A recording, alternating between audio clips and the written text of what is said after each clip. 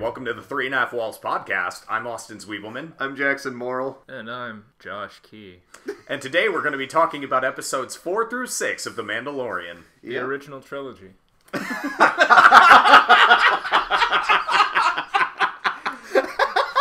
you! God damn. To be fair, this is kind of a trilogy of side quests. No, I didn't. I swear that I did not have that joke in mind last time when I was like, "Hey, we should just cover episodes 4 through 6 next time." We should group them off into three. That means we have to wait to review the last 2 episodes of the season until episode 1 of season 2 comes out. Holy shit. That gave me one of those laughs where I got lightheaded. That got me like a truck T-boning my little Prius. Oh, man. So, we start off, the main, the inciting incident has sort of, swallowed itself whole. The Mandalorian has found Baby Yoda and escaped from that bounty hunter life, and now he's stuck in SideQuest universe. Yeah, SideQuest universe is also apparently a lot of guest appearances by notable actors. Yeah, in episode 4, starting out, they go to Jungle Planet. Yes. The jungle level. Yeah, I would say it's more of a forest planet, but there's elements of jungle planet in there. And they go there, and the episode starts off with this tribe getting some of its Star Wars patented blue food. Did you guys know, color theory, the colors that make people hungriest are yellow and red, right? That's why McDonald's, all the ads, yellow and red. The thing that makes you the least hungry is blue. So everyone in the Star Wars universe is a fucking psychopath. If you were to put them on Earth here, they'd just be where's all the blue shit? I need blue shit to drink. Eating just nothing but fucking blueberries and like moldy cheese. Just like, this is the only food you've got? I mean, you could just say blue cheese. That's basically moldy cheese. But yeah, so they're on this planet where these innocent little shrimp farmers are getting their shit pushed in. By fucking pug boys. The barbarians at the beginning of Gladiator, but they're dogs. Yeah, Klatooinians are pug faces, apparently. And the best Star Wars prop gun is featured in this, which is literally just a lever-action shotgun, like in Terminator, with no modifications to it. Apparently they were filming in England and didn't have any of the prop guns come in time, so they just like went to a local pub and grabbed the one gun hanging behind the bar. The Winchester. They say it's still deactivated. And that was just the gun in the middle of the scene. So Mandalorian goes there because the planet just kind of looks like Washington, Missouri. Yeah. We're deep in the Missouri woods. They're actually all just on Earth the whole time. So this is Missouri. This is the Missouri episode. This is actually taking place in Kirksville, around Truman State University. You ever go on a road? I've been here to this village. I was visiting a friend. Did they have blue shrimp? Yeah, they did. They had those at the nightclub. Just injected with some of the glow stick fluid because they drank out of the hose when they were little, so this can't hurt them. Yeah, they just mainline glow stick juice. I don't know what you city folk are doing over there, but we're mainlining glow stick juice. My brother did that and my mom freaked the fuck out. Yeah, no shit, Easton. Wait, he did? When he was like 8, a glow stick cracked on Halloween and he got a bunch of it in his mouth and my mom freaked the fuck out. He was fine, but she was this close to calling poison control. I thought you meant he like injected it. Yeah, I thought he was like drinking it like it was Nuka-Cola from No, Fallout. dumbass, he snorted it. No, that wouldn't make sense. Wait, he took glow stick fluid straight to the dome? No. Oh. It's fine. Okay. He was like, hey, look, and put it on his face and got a bunch in his mouth and it was glowing. And he's like, this is cool. And my mom was like, that's poison, you dumbass. See, I forgot that most households don't have a bunch of syringes laying around because my dad was diabetic growing up, and I thought, oh, it's perfectly reasonable for a kid to just have a syringe to inject glow stick fluid into their veins. Right. That's how Josh became Dr. Manhattan for 2 days. Yeah. That's how you turn insulin into winsulin. You just make it glow. So he looks down and he's the equivalent of when you're on a road trip and you're surrounded by nothing but fields and you see a gas station. He's like, all right, this is home now. Baby Yoda's fucking with the radio. And so they land on this planet that's just supposed to be way the fuck out of nowhere. And he immediately sees that chick from Deadpool in, like, mercenary gear. Yeah, no, Gina Carano is guest star Cara Dune. I think she was one of the only characters that had any marketing outside of The Mandalorian himself. And maybe IG-11, Taika Waititi's character from episode 1. She had an action figure and appeared in the only Lego set relating to The Mandalorian, so she really was the only one to get Star Wars merch out of it. Whoa, dude. Yeah. Kevin Feige must have been pissed. You're not supposed to make merch of the female characters, no matter how important they are. You guys, that's a good point. There's female characters in this that are important. This is a complete cinematic failure. Alright, so let's be abundantly clear and kind of address the elephant in the room. Episode 4 is where all of the articles saying Mandalorian bad started coming up. Which I don't understand. This is, like, actually important shit for us to talk about, because we watched this last week and chose not to talk about this because these are better bundled in threes. Yes. And the original trilogy. I'm gonna eat my own ass. So, we watched this last week, and you were saying the same exact thing, because notably, the press had already come out, and after watching it, I wasn't aware at the time until you said that this had been happening, and it made no fucking sense to me that people were saying Star Wars bad. Was it purely because this was directed by Bryce Dallas Howard, and, like, his compatriot was a woman in this episode? Some people are pointing it at the performances, saying, like, the Mando's acting out of character and the writing feels off, even though this is the only episode of the 3 we're about to discuss that was written by Jon Favreau, who writes all but 2 episodes of the season. 5 and 6 were guest writers. Did you ever see Stranger Things Season 2? I've not seen any of Stranger Things. So there's this episode in Stranger Things Season 2 where Eleven goes off on a side adventure and, like, runs into the X-Men. And it's a really solid episode. They got, like, completely different sets. It's got a good, like, you know, it's well cut, exciting plot and everything. And I think it had a female director, right? And, you know, the 2 main characters of the episode are women. And the internet just shit all over it because it was a side quest, but then they dug a little deeper and they're like, there are women involved! Oh my god! So, do you really think that this is because when you say Mandalorian isn't acting the same, he keeps his fucking helmet on. That's all he had to do. Like, what, this is a completely normal episode, fits the tone of the rest of the show. Yeah. What's your opinion on why the fuck the internet's picking on this perfectly fine episode? I think a part of it is they kind of expected a more serial approach to the story. They wanted, like, more continuation of what the Mandalorian is doing in this main plot to keep Baby Yoda away from Werner Herzog and his big dick for dead babies.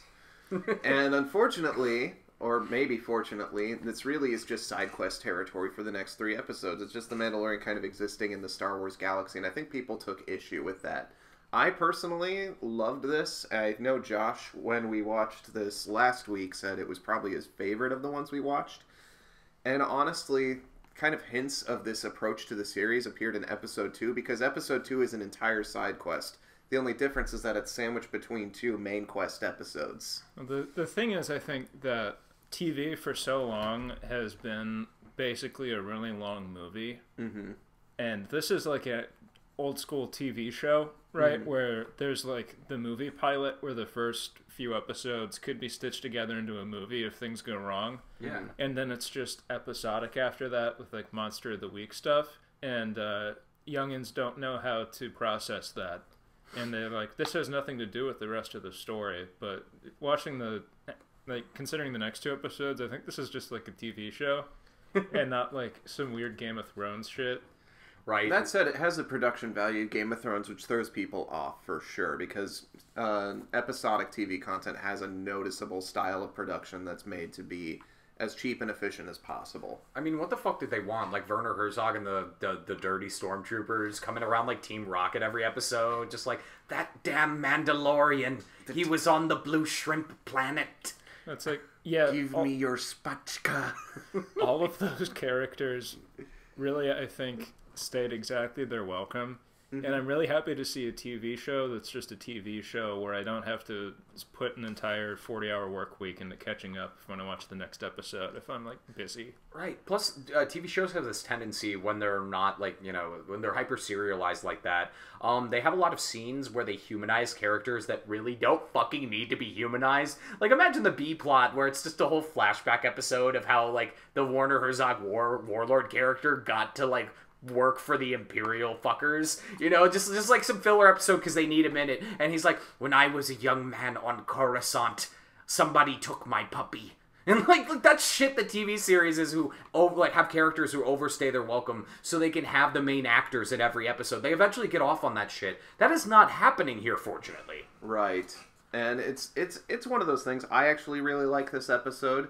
I particularly like Cara Dune as a character, not just like costume design, because costume design has been strong across this whole series, but I just kind of like, we pointed out, it's Seven Samurai, but with 2 characters in Missouri. I would say episode 6 has some fucky costume decisions, but we'll definitely get to that. We'll get to that. This is one of those classic, like, did you guys watch the Netflix series Castlevania? No. I hear you like Castlevania. Psycho Mantis! So this is the most recent one in my memory. Josh, you probably have a lot more artful version of this, but it's a Train the Villager sequence. In Castlevania, fucking the main character, they're like, oh, Dracula's horde is coming to fuck up our town, and, you know, main guy is like, we gotta get the fuck out of here, we're gonna die, and all the fucking village people are like, no, give us sticks! If we band together and form a plan, we can kill the level 99 monsters coming for our level 1 assholes. and that happens in this episode. It does. I don't know if any villagers actually die in the finale assault, and that's kind of strange, but this is at its core Star Wars, so there's some kiddish shit to be expected. Right, like the collateral damage that happens in this episode on the villagers' end would make them want to die. So people are going to die if winter comes too early this year because their fucking houses got blew up. Yeah, this is like it's got a very dark tone and aesthetic, but ultimately this TV show is like a throwback to when TV shows were TV shows and not movies that had a big bloated script that they wanted to release over 8 hours instead of 2. So like you don't have all of the weird, overly dark shit that people have just for whatever reason decided is mature over the last few years. Mm-hmm. It's very much so like a throwback. None of the characters are afraid to be cool either, which has been a big pet peeve of mine recently, where they just go for tropes. They go for playing things straight. They don't feel the need to subvert your expectations to make themselves seem smarter, and like because they do that, this show feels a lot smarter than a lot of other ones. Gina Carano just straight up starts punching a man with invincible metal armor and holds her own. And you can take umbrage with that if you're a nitpicky asshole, but at its core, she's just awesome and hardcore enough to go toe-to-toe with a Mandalorian. The show's obeying the rule of cool all the way down. Yeah. Yeah, like the ATST. Oh yeah. Yeah, the villagers red lights. Yeah, the villagers true to the Seven Samurai stock plot. Basically, they don't tell the heroes about something really dangerous to get them to work. So once they're in too deep, part of Seven Samurai, where a giant 2-legged mech walker showed up on the edge of a Japanese village. Well, they're like, "Well, we got more than we bargained for. How are we going to figure this out?" Hey, then all of a sudden, an ATST that they put Philips Hue bulbs inside to make the eyes red shows up, and it's painted with like a skull on it or some shit. It's the only media that an ATST has been scary in. Oh, yeah, because they actually, like, dwell on that, because there are no fucking Jedis around. So the 2 main characters who are just, like, you know, kind of competent are just like, hey, listen, these things are actually, like, mechs. You don't want to, like, you don't send foot soldiers after these fucking things. Yeah, this is playing right now, and they use it more like a dinosaur in a Jurassic Park movie than, like... Which, a Bryce weird Dallas robot. Howard. You're fucking right. Not just that, but they never frame it like you would frame a person. They're always having to look up or go into a really wide shot to show its scale. Dude, Bryce Dallas Howard directed this episode because it has a fucking dinosaur that shoots lasers in it. Yeah, we should also mention Bryce Dallas Howard did a phenomenal job. Kind of comparing this episode to others, I really like the pace of it and the kind of willingness to keep the slow parts dramatically or slower so that when the tension ramps up, it's very tense. Well, I don't think that she did it too true to herself, because when Mando and Deadpool lady are running away from the ATST, neither of them are in high heels. No, that's fair. And I was fucking, when I saw that director name, I was like, you betrayed who you were, sister. On the inside, you're someone different, and you're just playing for all these fuckers. Yeah. Also, I like that the ATST can't shoot for shit. It's like, who the hell set this thing to inverted? Well, it's being run by a bunch of dog barbarians. That's fair. They use, like, shotguns in Star Wars. Yeah. And are easily dispatched by villagers with sharpened sticks. That's fair. So, like, it's not being run by the most competent crew. Yeah. It's like giving a bunch of 9-year-olds a tank.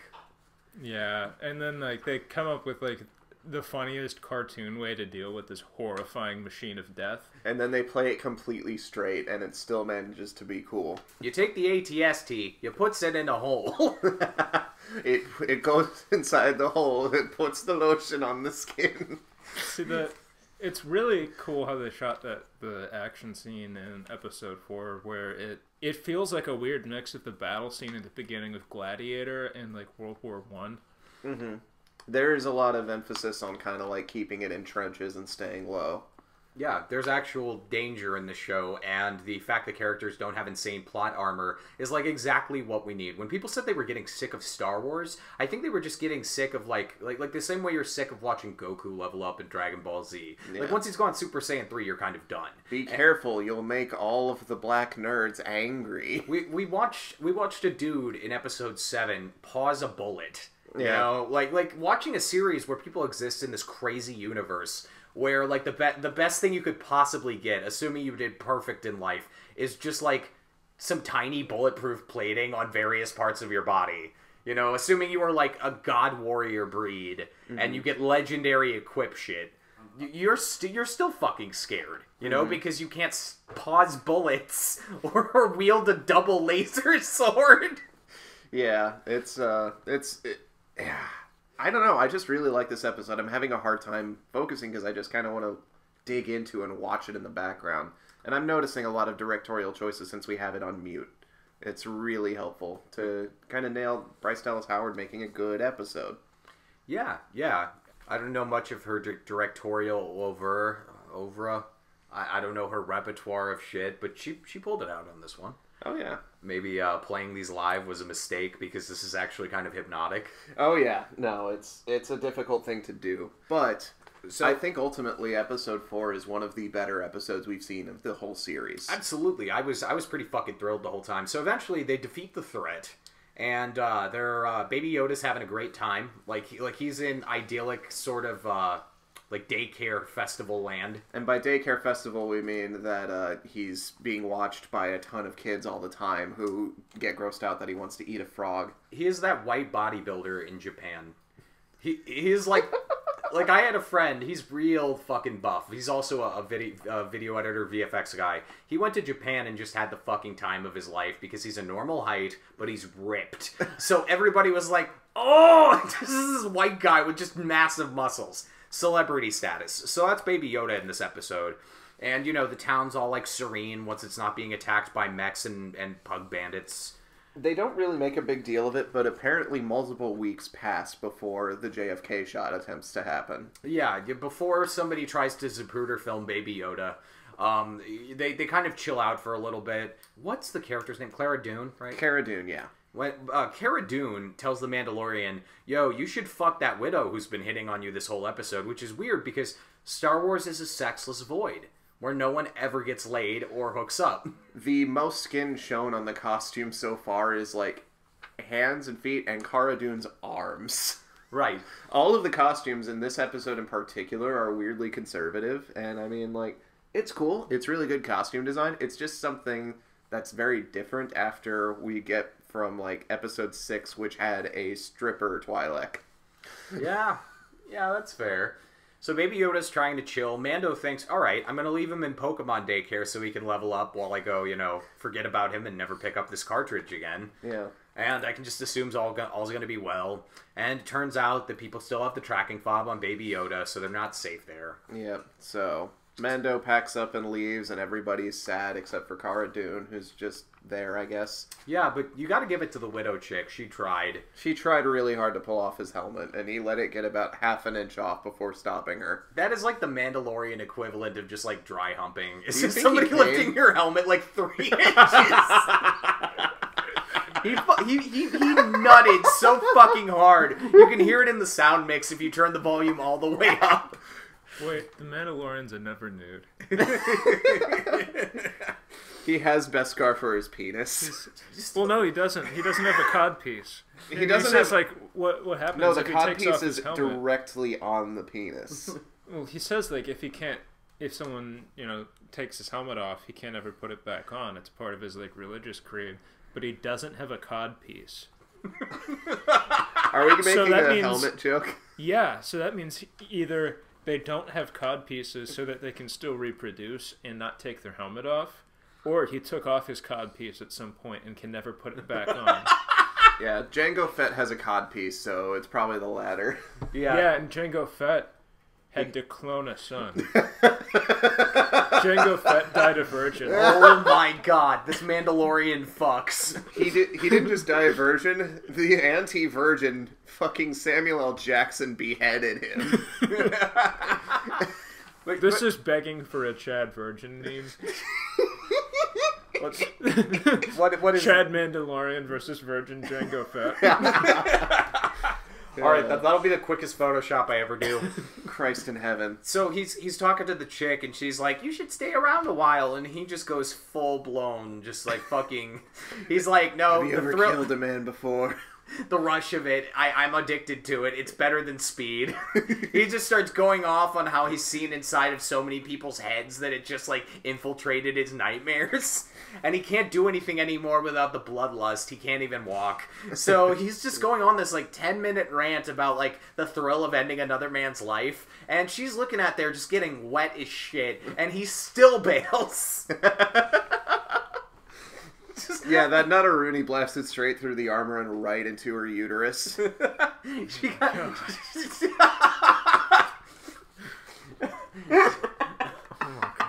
So eventually, they end up leaving the planet. Him and Baby Yoda look back on the peaceful forest mission level. And I don't think there's like an after credits thing in this one, is there? He just No, they don't really do after credits. They just show concept artwork. Because, not a stinger, but in every Mandalorian episode, it's sort of like a Metroid game if you 100% it. Mm-hmm. What happens is the ship flies off, Samus Aran's ship just flies off into the fucking distance, does a little scaling thing, and then some weird shit steps into frame, and you're just like, oh, what was that? Oh, no, this episode does not have that. I think the only one that does is episode 5, as far as weird shit stepping into frame. Which we're about to get to. I'm about to switch that up. Yep. So yeah, I think that overall episode 4 is great. I've kind of shifted my opinion on it. I think that it is probably my favorite of the show so far. Yeah, I think it's a really good Monster of the Week, just kind of fun episode. And now we're on to episode 5. Yeah, which is a space battle. The first space battle in the entire series. Yeah, it opens with a space battle, and this episode is pure fan service because it is written and directed by Dave Filoni, the creative lead of Star Wars: The Clone Wars and Star Wars Rebels, and I think Star Wars Resistance, but I'm not sure on that one. Man, if your name rhymes with such an inferior lunch meat, you would direct a prequel. Oh my god, I just noticed something. So, it starts off with a starfighter chasing the Mandalorians, just weird, legitimate piece of shit. It isn't like the Millennium Falcon where it's like super modified to be cool. No, it's just a piece of shit ship. And he's getting his ass kicked by someone in a fighter that has like all sorts of weird, like, he's got like on his gas mask, he's got like shark teeth and stuff, and his ship's all painted while the Mandalorian has nothing on it. And I realized the Mandalorian is the kind of person that doesn't buy skins and just plays the free-to-play game to play it. But the Starfighter hunting and put a bunch of money into skins, but was a total scrub. Because the Mandalorian just turned off flight assist and used the fact that he's in space and not like in the sky to to get behind the person and shoot him in the back. He fucking brake checked a guy In space. In space. And then he has to go to Tatooine to get his ship repaired because he doesn't have shields apparently. Yep. This episode is just legitimately fan service. He lands in Tatooine and goes to fucking Mos Eisley, where A New Hope took place in the opening. Yeah, don't they even have a line about how the suns are rising, just to, like, beat you over the head a little bit with it? Yep. Yeah. And he runs into what looks like, adult Fran Drescher after a bunch of meth. Like, who is that? Who's that mechanic lady? I feel like I should know who she is. It's a cameo. I'm going to look up the actors and actresses' names just so we kind of have a reference point. That's one of the only things in the show. If anyone's ever mean to the Mandalorian, they're probably a very famous actor. Mm-hmm. Everybody else doesn't get to be mean to the Mandalorian or they get cucked by the Mandalorian. But if they get a moment where they have a leg up on the Mandalorian, you're like, oh, that person's IMDb page is like 60 feet long. One thing to note, and this is a thing across the whole episode, I just learned this recently. More often than not, Pedro Pascal is not in the armor. It's actually, more often than not, the stunt performers doing the acting. And in episode 4, Sanctuary, Pedro is not on screen the entire episode. It is one of the 2 stunt performers with his voice dubbed over. Fuck. Which, I mean, is kind of neat that they have a character they can get away with. But think of the old Star Wars. James Earl Jones was in that Darth Vader suit every fucking movie, doing the voice and the acting. Go to hell. For reference, that's fake news. That's legitimate misinformation that you're pushing. Yeah, David Prowse was the physical actor. I'm gonna have to call the GRU now and tell them you guys fucking blew my cover. Fuck you guys. How am I supposed to play CS:GO if they don't fucking pay me? No, I can't get cheeky breaky tonight. Oh yeah, the mechanic has those dumbass pit droids from episode 1. And they're being like Three Stooges dumbasses, and the Mandalorian just hates them, and it's the most glorious thing on the planet. Well, there's also another aspect to this where all of the droids that he encounters are kind of like cut rate, and they aren't like sentient like R2-D2 or C-3PO. They're like actually robots. Yeah. Amy Sedaris. Amy Sedaris is the actress in episode 5. Isn't that the dude who does all the Planet of the Apes movies? I am pretty sure it is not Andy Serkis.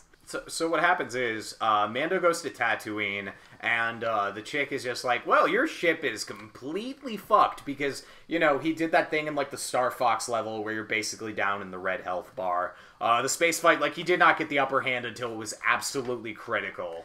Yeah, also, there was an episode where the ship was taken apart entirely by Jawas, and then put together by Nick Nolte in a pig costume. If there's anything that's like the true MVP of The Mandalorian, it's his poor fucking ship. Yeah, the Razor Crest survives fucking everything. And then Richard Ayoade just throws it all over the goddamn place next episode. I just realized, looking at it now, it's like a 1/8 scale model of the Serenity. Oh. From Firefly. Kind of. Don't say that, because now I can't deal with anyone but Nathan Fillion being the captain. But it's also like a mix of that and the clone gunship. Yeah. It looks like a clone gunship if someone just welded sheet metal to it to make it semi-airtight and taped a bunch of engines onto it. Guys, I've got a theory. So, since what's the ship called? Which one? The one he drives. The Razor Crest. Since the Razor Crest keeps getting just fucked up and brought back, the thing that's ultimately going to destroy it for good, like Thor Ragnarok, is going to be just like somebody flipping the wrong switch. They're going to go for broke. All humor. It's just going to be somebody just fucking being like, oh, what does this do? And the thing just breaks into a billion atoms. The season finale is going to get really intense, and he's like running from the Empire. And then it's going to be like the Blues Brothers, where once it's done with the final chase, it just all falls apart on its own volition. Oh, hey, we're here. Jake Cannavale, knock off Aiden Christensen. My favorite character in this series so far. So the onus of the episode 5 is not just being fan service, but Mando needs fucking cash now. So he's calling J.G. Wentworth in Mos Eisley and ends up with this dumbass. They hook him up with some lead singer of Green Day looking ass. Yeah, it's like a weird frat boy version of Hayden Christensen, where he sounds like Hayden Christensen, with a little bit more testosterone. And with one earring. Yeah, he's got the whole like San Francisco in the 80s like covert signal I'm gay thing going on. And also like the weird like kind of beard. Yeah. Kind of. Yeah, he looks like a douche. You can just he call looks like me whack. out, okay? You can just call me out, okay? No. No. You don't look like Whack Efron. Discount Zac Efron, Whack Efron. Yeah. You can buy him at Walmart for $12.99. Whack Jeffron. I will say, the actor pulls this character off, though. Like, I fully believe that this is, like, a real douchebag. Yeah. Yep. It's the weirdest thing, because when you told me this was directed by a prequel guy, I was expecting a major change in tone, but for the worse. And instead what we got was, like, this real movie with an actual betrayal. And, like fucking awesome shit happens in this episode. Dave Filoni is kind of one of the biggest fans of Star Wars, and the fact that he's gotten to make so much Star Wars makes him as much a leading expert as George Lucas. Like, he and George Lucas sat in rooms together and just made fucking Star Wars. He just sat there one day while this was being produced and was just like, I'm going to do the whole Anakin subplot, but I'm going to make it amazing. Yeah, he predates Disney. He predates Disney acquiring Star Wars. He was with Lucasfilm in 2008. Jesus. Basically, the whole point is that this douchebag guy, who we haven't explained even his role in the plot, other than that he's a massive fucking douche. I mean, that he's trying to get his bounty hunt. He's trying to get SAG accredited and get his like 5 lines. He tries to be SAG-AFTRA. Yeah, but instead of getting like 5 spoken lines, he's gotta kill someone, or at least bring them in warm. Somebody like fucking hated this guy as much as we do, so they gave him his first puck. And it's just like an assassin who's notorious, and the Mando's fucking scared of her and thinks it's a bad idea. Fennec Shand Ming Na Wen, also known as the other girl in the Iron Fist. Jesus Christ. Fennec Shand Mangdawan? Ming Na Wen is the actress's name, and she was also in Iron Fist. When you said all of those things together, it sounded like the lyrics to Black Betty from a weird alternate universe. You don't know that it isn't. You can't prove this. So, Mandalorian is like, fuck, I need money, otherwise this, like, Afro bitch isn't gonna, like, repair my ship right. Yeah, fucking Ripley from Alien. Yeah, Ripley from Alien after... Jesus Christ, she does look like knockoff Sigourney Weaver and is kind of fucking great. Basically, 10 years in the sun and 20 years on meth will do that to you. She looks fun, except she's got, like, crazy Jewish mom energy. Where are her eyebrows? If you look at her on screen, her eyebrows are very difficult to see. They're singed off. Yeah, that's weird. So he goes off to get her money. She's basically his ship pimp. And he's going off on the suicide mission with this dude. The dude just wants all the reputation, and Mando's going to get the money. They've had this pre-formed agreement. He just wants a membership card. He just wants to get into the fucking country club. And they ride off into just a never-ending desert. Yep, that's the planet of Tatooine is a never-ending desert. Barely any fucking landmarks. Huge expanse. They have this wonderful scene on these fucking bikes where the speed of it and how they shot it is actually emphasized in a way that's really fucking cool. Major pod racing vibes. The closest we've gotten to this was pod racing and episode 6, the speeder chase through Endor that sucked. I fucking hated watching that. Weren't there just Ewoks intercut with that shit? No, there were not Ewoks intercut with that. It was before the reveal of the Ewoks. It's got some Mad Max vibes to it, too. Yeah, they've got these really spectacular wide shots where people are just standing looking badass. And they had a great wide shot in the episode 4 Sanctuary where it's just the fucking AT-ST squaring off against the village in a wide. You can tell why they show the concept art after every episode because they put the time in to actually make that into the real movie. Mm-hmm. It's fantastic. I personally am a really big fan of just the look of this show. It's so hypnotic to watch on mute. And then this point in the episode, which we're reacting to the episode live, they run into Tusken Raiders. And we get to engage in something that is both very familiar yet very different. And that's kind of something that The Mandalorian does as a whole. It takes concepts that we know about Star Wars and turns them on their head. AT-ST is previously super easy to deal with, even as foot soldiers, because you have teddy bears on your side that make fucking contraptions out of wood logs. are suddenly a massive undertaking to deal with. And Tusken Raiders, previously a purely hostile force in multiple Star Wars films, the Mandalorian negotiates with them and gives them binoculars, and they just fuck off for the rest of the episode. Yeah, he has this really woke line where he's super 2019. He's like, the Tusken Raiders think they're the natives, actually, and you're being intruders, dickless. And not stolen, conquered. you can tell that he's read "Bury My Heart at Wounded Dune." Like he's the Mandalorian's woke in this episode. And so he gets them out of that situation, and we had this funny riff because, he takes the new guys, like, fucking spanking new, fresh off Newegg binoculars and just hands them over to the Raiders so they can, like, go over the land without getting fucking, destroyed. Yeah, it's just... And they do a very similar setup for the second scene where it's them in a wide looking at the next fucking thing they have to have conflict with. And we were just thinking, what if he just keeps taking this guy's shit as a solution to all their problems? Give me your goggles. What if I drive the speeder, I'll go blind. Just close your eyes when you do it. All right, we ran into a Marmaduke. Give me your gun. Why? I think he wants it in his mouth like a chew toy. Just shut the fuck up. Morty, you gotta listen to me. The more DeLorean, yeah. You just accurately guessed a title of an episode in season 4 of Rick and Morty. Oh no. The more DeLorean. No. Rick, I want to do a Star Wars. Morty, Star Wars is overplayed. Nobody's liked it since fucking 2015. I would love this, because they ruined Avengers. They already shit on a Disney property. I'd love to see Rick and Morty ruin Star Wars. I don't think they can really ruin it so much as just show that they don't like it. That's completely fair. I mean, they could just make an episode of The Expanse if they want to ruin Star Wars. Yeah. But so they eventually get past the second fucking weird event. He doesn't steal anything from Billy Joe Armstrong, and they start getting Full Metal Jacketed. Wait, they start getting sniped at. Yeah, and finally we get proof that the Mandalorian runs like he has invincible armor, but doesn't like getting shot.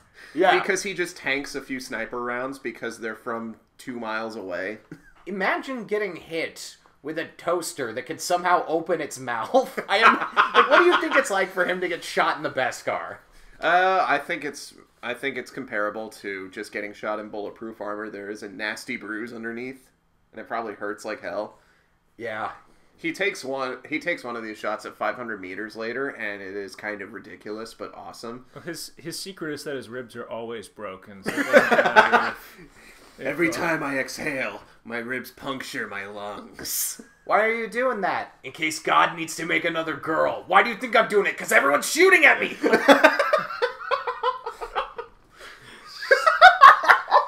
Fuck, that's it. Mandalorian's canon name is just Adam. That would suck if his reveal name was Adam. He has a reveal name which we're not going to at all touch on because it is confusing and fucking stupid. Wait. I heard episode fucking 9 got leaked, but did they really leak the Mandalorian's real name? After the first episode, Pedro Pascal just revealed the name in an interview. He did a Tom Holland, but yes. Way worse. He did a Tom Holland, but for a thing that I'm not sure is even a salient point in any of the episodes. Dude, I don't think it... Yeah, his name being a secret isn't even, like, a plot point. Yeah, it would. Because in the last episode, somebody's going to be like, hey, what's your name? And he's like, my name is not Rick. Just leave. My name is Adam. Just so, they start getting sniped at. Mandalorian decides to do some bullshit army shit and is like, let's wait until dark, and then we have a shot at the sniper person who's far away, has the high ground, and they do the meta thing. Has the high ground. We're waiting until night, fucko. Yeah. So even though she has a fucking thermal scope. Right. So their big nasty plan, spoilers, is that they're gonna ride at this bitch. They have 3 bright ass flares, and they're riding at her top speed. So every time she's about to shoot them, they shoot off a flare and temporarily fuck up her scope.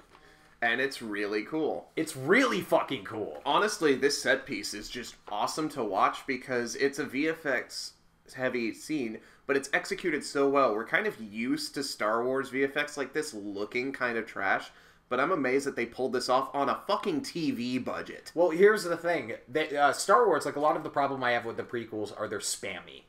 Like, they just spam you with everything ILM can throw at your eyeballs. Meanwhile, it's 3 people interacting over a massive football stadium-sized, like, venue. It's really fun to watch, and for people that don't like this episode, I kind of get it. There is a lot of fan service being on Tatooine, especially in the front half of the episode. Sure. But once you get to the back half, the story of it is just really cool. And drinking in the visuals of just rushing the sniper with speeder bikes and flare guns and nothing else is really awesome. Yeah. It's a unique situation that you don't really see in other media, and because of the speed and nature of Star Wars, it's something that really Star Wars can only pull off. Yeah, plus they have to cover the desert level. They got forest level, they got desert level, they got seedy bounty hunter blue level, where everything's blue. Does that mean that episode 7's going to be a sewer level? Yes! I Sewer cannot level. wait for sewer level! I guess the ice level was in the beginning of episode 1, but I want better ice level. That ice level sucked. Yeah, it would be neat if we had, like, ice spires, like a big ice palace that Mandalorian has to go into and kill Elsa. Hey, it could be canon with Frozen. Yeah. there's nothing that says that Arendelle doesn't exist in the Star Wars universe. It is a different galaxy. It's not in canon, though. It's only in Legends. So eventually, Just like breasts. They catch up to this this chick, and they catch her in the sniper tower, and she's fucked up, and she's just going up to these army dudes in Vietnam going, kill me, and she's like 12, and Full Metal Jacket fucked me up, I'm not gonna lie. So, yeah, Agent Orange was a real bitch back then, wasn't it? So this isn't Full Metal Jacket. They find the sniper chick, and she's fine. They finally get her to cuff herself, and then they have an argument about who's gonna go get the dewback because she blew up Mando's speeder bike. Right, so Mando eventually is just like, alright, it's not that far of a walk, and decides to devote the next, 6 hours until sunrise to go get this fucking animal to ride. Yeah, it took him 3 hours to get to it, but then he forgot that a dewback is about as fast as walking speed. You know. It's just one of those things. What's the study of animals? Is it like veterinology? What the fuck? Who cares? He didn't major in zoology at Assassin College. You can tell. He majored in armor and being dickless. He majored in fucking. Yeah. So, naturally, this famed assassin that they happen to have cuffed up with Newbie has to use her feminine wiles to explain the plot. Just catch this guy up on spoilers for episodes 1 through 3. She's just like, hey, I really liked Boulevard of Broken Dreams. And he's like, shut the fuck up. Nobody likes that song as much as me. And she's like, yeah, it was really a turning point in your band. Hey, did you know that Mandalorian's the most wanted bounty hunter in the galaxy? I also like they keep acting like the fucking bounty hunters just go to sleep. Like, Fennec could have just started assaulting him. Probably is cool enough to do it, but she just leans back on a rock, and I assume that she just goes to sleep instead of stares at him like it shows in the episode. Well, I'm not worried about... Do we know the guy's name? Fucking, Hack Efron? Yeah, Hack Efron is his actual name. Okay, That sounds like a Star Wars name. Well, that's the thing. Hack Efron doesn't sleep because the city sleeps, and he's the only one. He walks alone. Okay? We're just gonna keep this joke going. So, eventually... But also, it's unfair to him. He doesn't want to be an American idiot, so he doesn't watch TV. So, eventually, she's like, you really want to have a holiday? You really want to have a payday? You really want to have a green day? Bring this Mando back, because his armor is worth more than my fucking bounty. Alright? And, so...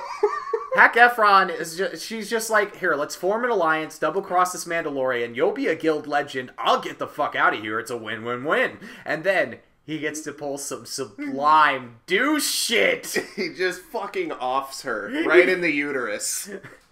He just shoots her in the fucking baby house. and she's just fucking down. So Mando eventually, after, the next 6 hours riding a dewback across the desert. Downloading one Green Day album on dial-up speeds. He just gets out and sees what Billy Joe Armstrong has done. And it's just like, fuck. because now he knows this dude's bad news. Yeah, no, this dude was told the whole plot, including the child, which he puts together because he saw. And I think that we got to give the actor credit. You can basically see him putting the pieces together without him saying, "Oh my God, the green baby Yoda." He's a good actor, but the character's a douchebag, so it's really fun to make fun of him. But Oh yeah, that's why we love him. he's the most convincing douchebag I think I've ever seen in media. Yep. So he goes back to his ship, all parked at the mechanic's place, and he's got a fucking gun drawn because he knows this guy's bad news. And Yeah, Amanda's just like, "You motherfucker, get your ass out of my ship." And Green Day guy comes out with the fucking mechanic and Baby Yoda held at 21 gunpoint. And what happens is basically what happens when a level 21 goes up against a level 99 in the Wildy. And to be fair, this is a very smart level 21, but he's only a level 21. Right. Mando has something behind his back the whole time, and it turns out it's the blinding light spell, and he does the same thing that they used to take out the sniper, to take out this fucking lead singer. Mando multiclassed into Warlock and just cast Color Flash. And that's how he gets out of that sticky situation. He goes, he loots the body, gets like a mill, throws it at the fucking mechanic. Mechanics chill, and then they ride off into the cleanest ending, which is all that we're gonna get in like side quest universe. Is just these episodes with really sexy, clean endings. Except we're lying to you, because there is, like, after the ship flies off, somebody walks up to Fennec Shan's body and, like, kneels down, and that's where it cuts. So there's a lot of questions. It looked like another Mandalorian. Yeah. It did, which is really interesting. What if because it's it's like- also a Mandalorian with a cape. What if it's like a woman DeLorean and she's trying to find him because she skipped out on the wedding and she wants to light him on I fire? think it's the woman from episode 4. I'm calling it right now. Cara Dune. No.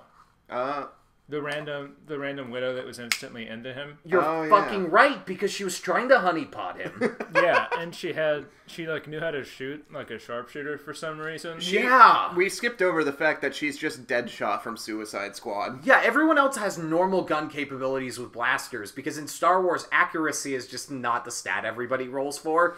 And she's just fucking shooting the fuck out of this pan. It's like Mel Gibson in Lethal Weapon 1. Like, that's what it's like at the range. She's just drilling this fucking pan like it's nothing. Yeah. And she gives him a helm job. She's doing everything that she can to trap this fucker.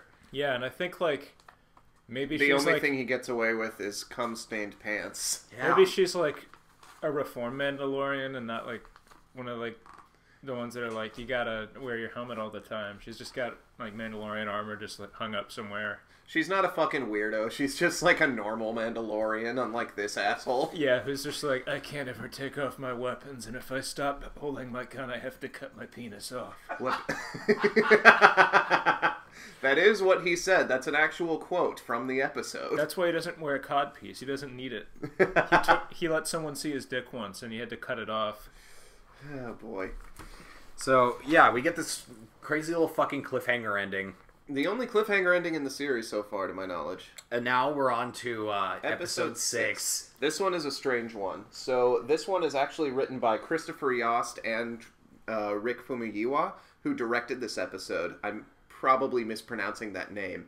But Yost is known for like being a co-writing credit on a ton of Marvel scripts, so he's a Disney company man. Nice. So he came in to help co-write this one, and it's basically just a heist movie where everybody is fucking mad at each other. Yeah. And, like, the guy that gives the job is, as Austin pointed out to me, I would have missed this, the guy that, the weird pedophile guy in the first CD of True Detective. He's the guy who gets blown up with the mine, I think. Yeah. He's there with the pedophile guy making the weird drugs and like hiding the kids. But he gets the inglorious death. But Russ Cole runs into him in a bar, and he is just the most terrifying person Matthew McConaughey runs into in that whole series. Because he just knows that Matthew McConaughey is dangerous and won't talk to him. Yeah, it's like, I really wanted to hear Pedro Pascal say, "What is that, Nietzsche? Shut the fuck up." To this guy at some point.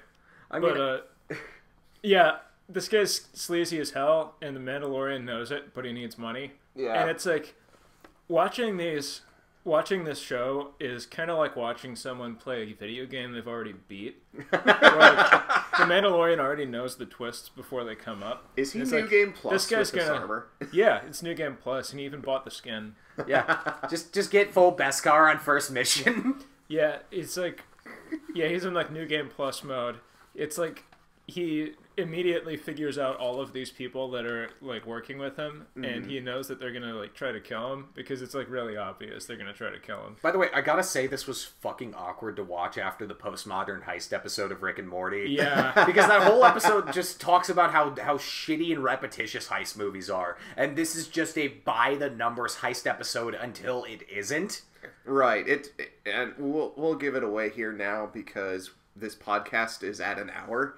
That's fucking awesome because We'll give it away now. It turns into a horror movie after they betray Mando. yeah, it's like it's the ultimate twist because you know the heist movie twists are coming, right? Because you're not an idiot, but then. It's kind of hinted at throughout the episode that the Mandalorian really wants to kill all of these people with his hands. And they're just being a dick to him for no reason. Well, yeah, And, he like, gets off on it. The thrill of killing. Yeah. Of seeing the blood drain from somebody's face. And Remember then, like- episode 4, that speech he gave Yeah. to that mother? Then, like, they have, like, Clancy Brown as, like, the weird mix of Mr. Krabs and the Kurgan from Highlander. Where yeah, he's like the Kurgan from Highlander is in, like, a terrifying big dude, but he's also painted red in his horns. Yeah. I wrote down a list of just who I thought they were. Bill Burr as himself, Satan, Crumbopoulos Michael, Blaze the Cat, played by Harley Quinn. Yeah. yeah, and then there's the Twi'lek Harley Quinn that does everything but call the Mandalorian puddin'. Yeah. Oh my god, it's like the most hilarious cast of Mos Eisley Cantina extras from episode 4. And that's a big part of this show is Yeah. it's trying to kind of embrace all of the weird costume and things that early Star Wars did and make it fit into this gritty tone. What wow, that came and went. Trivia wise, Richard Ayoade from the IT crowd is the robot. Oh my god, I love that guy. Yeah, no, it's such a subtle voice cast because the robot doesn't really give a lot of character other than just being a dick like everybody else. But it's Richard Ayoade, so Do you think that George Lucas is just like in a studio somewhere wearing a really tight fucking chastity belt, just mad that the slutty character in this episode just like had a normal length tongue? He's just like, this is Star Wars, what the fuck? She's not allowed to do that shit with her tongue unless it's like super fucking long, what the shit? Can we bring out how fucking ridiculous Bill Burr's like combat style is in this? Yes! He's got Please. basically Doc Ock arms from Spider-Man 2. not Got arms. exactly one Doc Ock arm. one Doc Ock card that Oh. he glues a gun to. Yeah, he has like 2 guns on his chest and 2 on his hip, but he has this little robot arm that's has like a gimbal on it that he could shoot people with the pistol. Yep. Which is really dumb. It's like the least it's like that weird character build in a video game that you've always wanted to try, but it just isn't good and you can't make it work. Well, doesn't the Predator have like a little fucking gun that pops up? Yeah, yes. it's the Predator gun, but it's like a normal ass blaster pistol. Just instead it's of, hooked like- on like 2 dumb like little black arms. It could have been really cool if it was like a machine gun or something, but it's not. It's just a dinky blaster pistol. I find it funny that he is an Imperial sharpshooter. He wasn't a stormtrooper, he was a sharpshooter. He makes a point. Bill Burr actually makes a dig at everything that people hate about Star Wars. He makes a dig at the stormtrooper aim, he makes a dig at the gun guns, and he makes a dig at Canto Bite from The Last Jedi. Yeah, he accuses Mando of being a gun because he doesn't take his helmet off. Fucking racist. Yeah, I think at that point his fate was decided. You are in no fucking place to call people a racist. You just quoted Diamond Fox News, the in-universe thing, where they got a memo from fucking Murdoch saying not to call them sharpshooters. He was a sniper in the Imperial Army. No, he was a sharpshooter in the Imperial Army that was not a stormtrooper. So somehow that makes him better because stormtroopers can't aim for shit. Yeah. Oh yeah, and the robot was an extra in episode 5. Ooh. Was Yeah. it? Yeah. Is that the same model as Forlom? I don't think it is, but it's very think it is. close.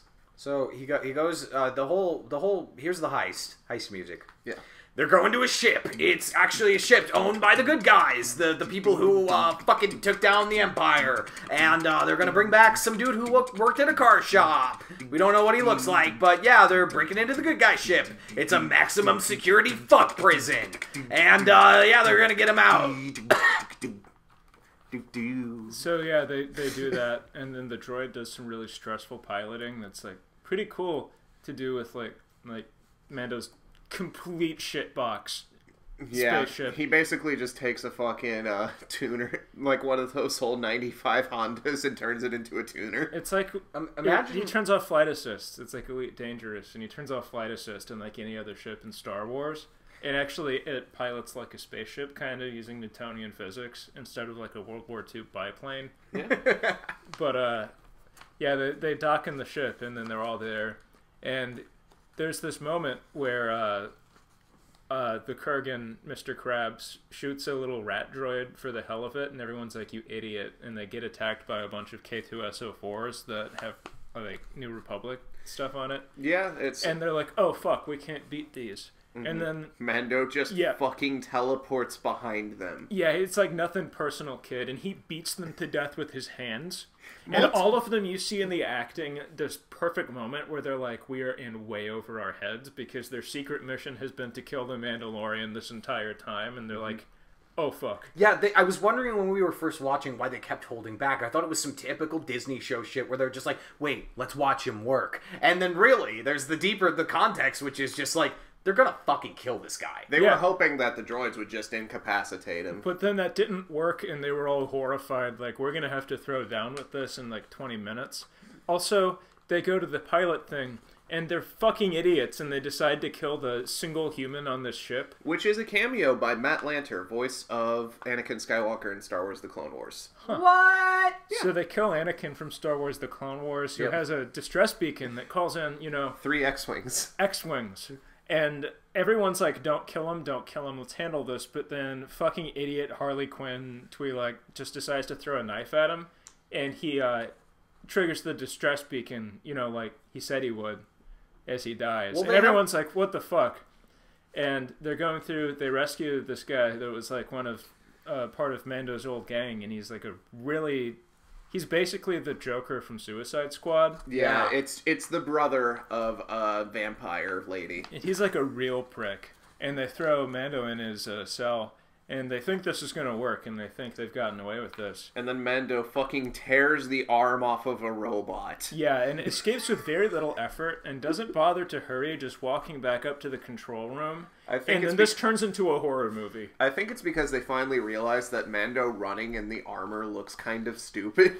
Yes. Also, he's been basically Jason Voorhees this entire thing, and none of them noticed. Until now, where he starts closing blast doors on them and shit, and isolating them from each other, and all of them realize that they're in a slasher movie when they're like cut off between two doors. It goes to monochrome red with strobing white. It's so great how this entire episode they're posturing to show how badass they are. And Mando's just kind of hanging out and doing the job. And it doesn't occur to them ever that he's the most OP person on the entire team, just in spades. Just like fucking bar none. This guy is just ready to throw down all of them. This man ground out levels in the starting area until he could afford the best armor 20 hours before he's supposed to. I think that he just lives off of his droid racism. Like, the more droids you let him kill, the more OP. Like, he gets an overcharge bar that lets him, do a whole horror movie sequence. It's fucking Batman Arkham series where there's a fear meter, but it's just a droid's meter.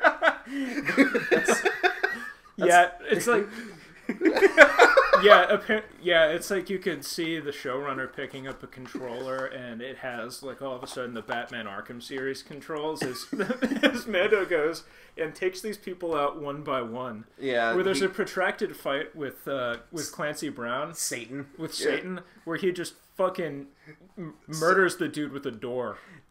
So this episode 1 of The Mandalorian has a guy getting bisected with a door in, like, a bar. He just cuts a dude in half with a door.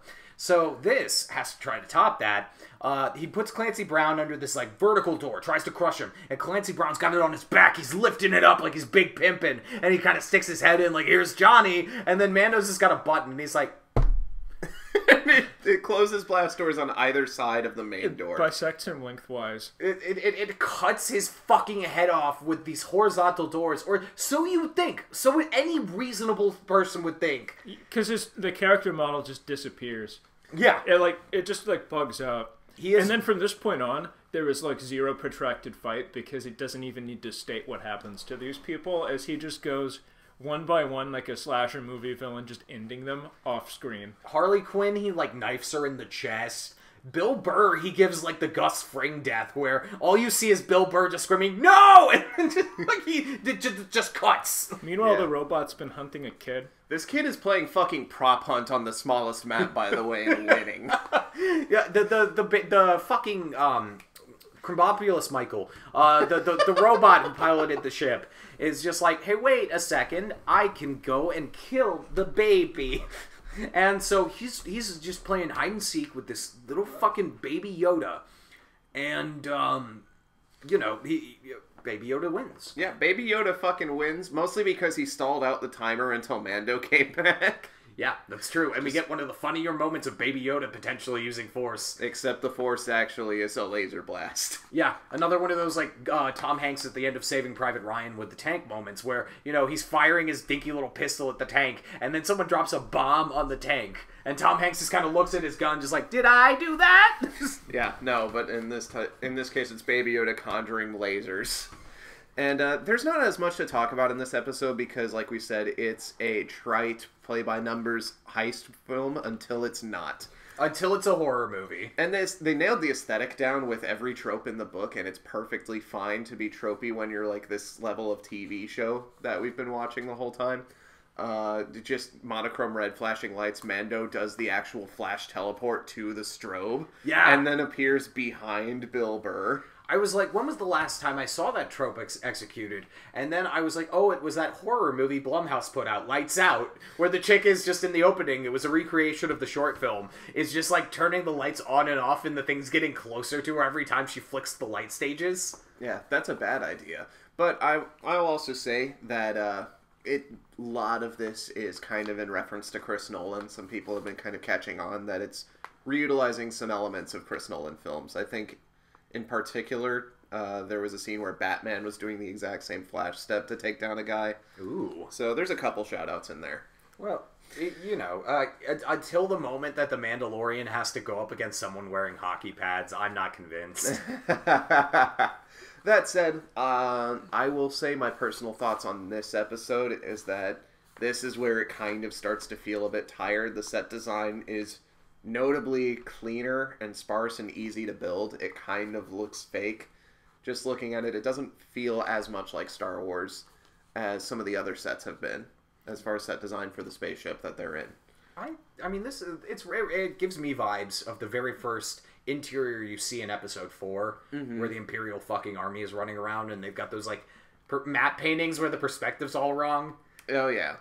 Yeah, I'll give you that, but I mean, those had the dirty engineering sections that were kind of dark and red and grimy, and then it had kind of the clean white walls that had mirrored surfaces.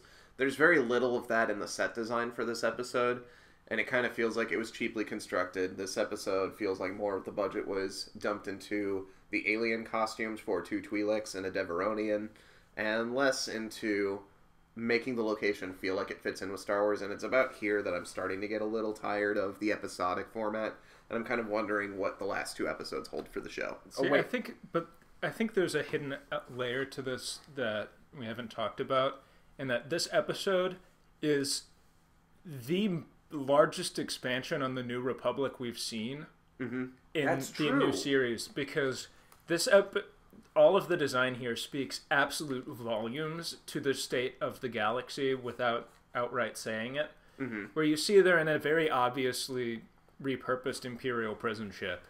It's got all the designs you would see in Imperial era starships, with Imperial era droids that have been repainted with the New Republic symbol, which is just a yellow rebel symbol. Yeah. And then you see them with prisoners on this isolated ship doing the dirty work of actually running the galaxy instead of being like the good guys. Right. And you see how they don't have the resources or manpower to actually have humans on their prison ship and just kind of leave it automated to run. That speaks volumes about how well this galaxy is being controlled. Yeah. And then there's the twist at the end, where the douchebag Joker guy's like, "You can't kill me, ha ha ha! You have to finish the job because you're a Mandalorian." And the Mandalorian's like, "Okay." And they fly back to the space station, in time for the the New Republic to not show up and fuck them up. Mm-hmm. And he gets his money. He gives it to the creepy guy from True Detective, and the True Detective and Joker guy kind of laugh like, "Yeah, kill him." And then a droid starfighter just kind of pops up that they've put a scan on as he's flying away, as the Mando has away. gotten away, you know. And they look on the ground and they're like, "Oh shit," because they pick up the little distress beacon thing. And as he flies away right after, it's like a mission from X-Wing versus TIE Fighter where 3 New Republic X-Wings pop in and they see the Starfighter being launched.